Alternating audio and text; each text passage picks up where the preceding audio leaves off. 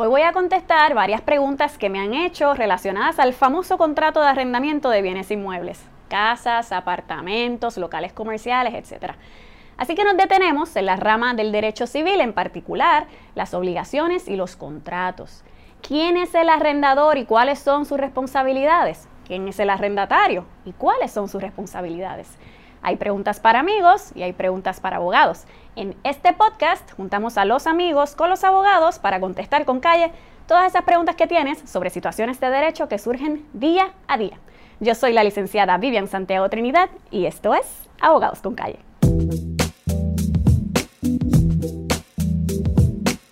Bienvenidos y bienvenidas a Abogados con Calle. Muchísimas gracias por acompañarme.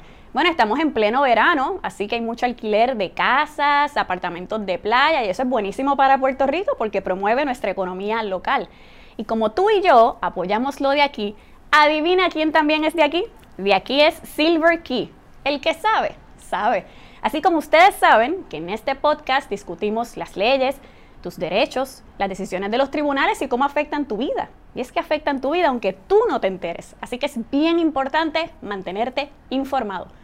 ¿Cómo? Búscanos en las redes sociales, en Facebook, Instagram, YouTube. En Facebook, además de darle like, recuerda darle al botoncito que dice See First, ver primero, para que no te pierdas ninguna de nuestras publicaciones. Si nos quieres escuchar, puedes hacerlo a través de cualquier aplicación de podcast. Spotify, Stitcher, si tienes un iPhone hay una aplicación que dice así mismo, podcast, y nos puedes escuchar también por ahí. Ya sabes que lo importante es mantenerte informado. Bueno, vamos con Derecho 101, Derecho con Calle. ¿Qué es eso del contrato de arrendamiento? ¿Quién es el arrendador? ¿Quién es el arrendatario? ¿Cuáles son las responsabilidades? Pues para todo esto tenemos que ir al Código Civil de Puerto Rico. ¿Y qué es eso? Pues mire, es ese conjunto de normas que tiene disposiciones legales sobre distintas materias de la vida, herencia, familia, en este caso, obligaciones y contratos. ¿Qué nos dice el Código Civil sobre el contrato de arrendamiento, en este caso, ¿verdad?, de una cosa, de un bien inmueble?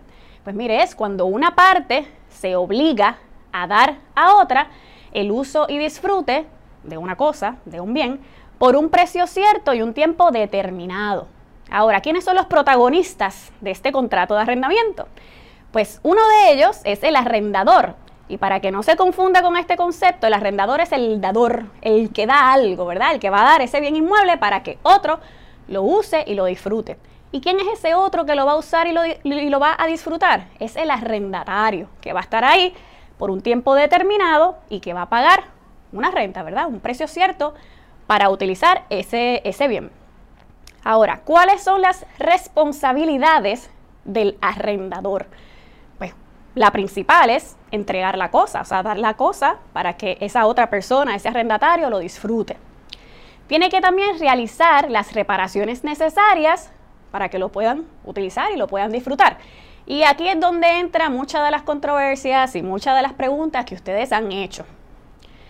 Es bastante típico que uno esté rentando una propiedad y haya problema de filtración, algún tubo roto, etc. ¿Qué nos dice el Código Civil sobre esto?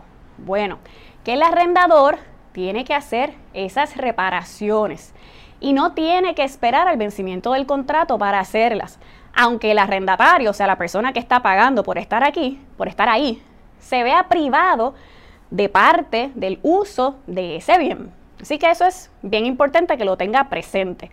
Ahora, dice el Código Civil que si esas reparaciones se extienden por 40 días o más, hay que hacer una disminución, un ajuste en ese canon de arrendamiento, considerando la cantidad de tiempo que va a tomar hacer esas reparaciones y qué parte de ese inmueble usted se va a ver privado de no utilizar.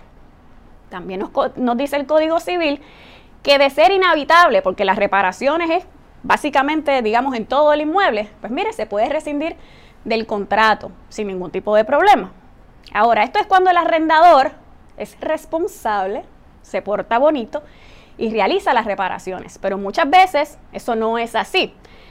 Y nos dice el Código Civil, bueno, si no quiere hacer esas reparaciones, el arrendatario puede hacerlas y después cobrarle al arrendador. Y muchas veces sucede, pero yo no puedo hacer esas reparaciones y eso me va a costar más caro de lo que tú me pagas de renta. Pues mire, Número 1, que las tiene que hacer. Y si no, el arrendatario puede hacerlas y luego cobrarle al arrendador. Y si el arrendador no quiere pagar, pues dice el Código Civil que usted retiene la cosa, se queda en ese inmueble hasta que le paguen. Básicamente ese es el escenario. ¿Cuáles son las obligaciones del arrendatario, verdad? El que va a estar usando y disfrutando de esa propiedad. Pues número 1, obviamente, pagar el canon de arrendamiento. Número 2, cuidar de esa propiedad como un buen padre de familia y destinarla para el uso que fue acordado. ¿Qué significa esto? Bueno, de lo que hemos hablado, hay un tubo roto, hay filtraciones, pues usted realiza las gestiones necesarias para poder manejar esta situación. Utilizarla para el uso que se pactó. Pues mire que si está alquilando una casa en un área residencial, no puede después convertirlo en un salón de belleza. Así que en ese sentido el uso es bien importante. Y entregarla al terminar, ¿verdad?, el contrato de arrendamiento en las mismas condiciones en que la recibió, claro está, con excepción del deterioro usual que da el tiempo. En cuanto a las pérdidas y el deterioro, nos dice el Código Civil lo siguiente. En caso de, digamos, un incendio, ahora con el calor y todo este asunto, si pierde la propiedad por un incendio, dice el Código Civil que si no fue culpa del arrendatario, el arrendatario no responde. Esto suena lógico, pero a veces no lo es así y trae ciertas controversias. Ahora, si alguien de la casa de ese arrendatario causa algún daño y no fue el arrendatario, dice el Código Civil, el arrendatario como quiera responde. Claro, después el arrendatario le puede reclamar a esa otra parte, pero el Código Civil es bien claro que el arrendatario responde.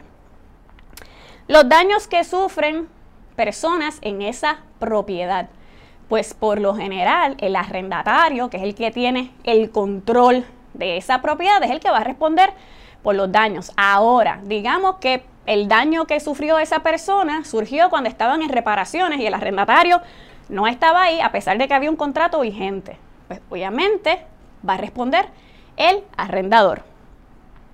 En cuanto al vencimiento de contrato, que me han hecho muchas preguntas sobre esto. Mira, el Código Civil dice que vence tan pronto usted, la fecha cierta que usted escribió en ese contrato de arrendamiento. Pero tenemos que tener mucho cuidado aquí. ¿Por qué? Porque si esa persona se queda en ese apartamento, en esa casa, en ese local comercial, luego del vencimiento del contrato, por 15 días o más, surge lo que se llama la tácita reconducción. Y esta palabra de domingo, mire cómo usted se va a recordar de ella. Reconducción, piense en que continúa, conduce, o sea, se amplía este tiempo en el contrato de arrendamiento. ¿Por cuánto tiempo? Pues depende de cada cuánto usted paga ese canon de arrendamiento. Me explico. Si ese arrendamiento es a base de 30 días mensual, pues se va a extender ese contrato por 30 días. Si ese contrato usted lo paga, el canon de arrendamiento es cada 6, pues se va a extender por un periodo de 6 meses. Eso es bien importante. Lo otro que se me olvidó ahorita, que no les dije, es la responsabilidad del arrendatario de pagar el precio cierto. Por favor, si usted va a pagar en efectivo, recuerde esto, el que paga mal, paga 2 veces. Así que es bien importante que si va a pagar en efectivo, tenga un recibito, tenga algo que pueda evidenciar que usted le pagó, porque si no hay evidencia, pues va a tener que pagar 2 veces y eso no es lo que queremos. En cuanto a la venta de la propiedad arrendada, que también me han preguntado, como regla general, la venta quita renta, pero esto es en términos generales. Hay unas excepciones, ¿verdad? Si se dispuso algo lo contrario en el contrato de arrendamiento, si ese contrato está inscrito en el registro de la propiedad, a menos que una disposición de la ley hipotecaria diga lo contrario, pero como regla general, sí, la venta quita renta. Que el arrendatario pueda tener después una causa de acción en daños y perjuicios porque no finalizó ese contrato, pues sí, puede ser. Pero cada caso, ¿verdad? Hay que verlo conforme a su particularidad. Las famosas causas de desahucio, que esto después vamos a tener que hacer un podcast sobre esto solamente.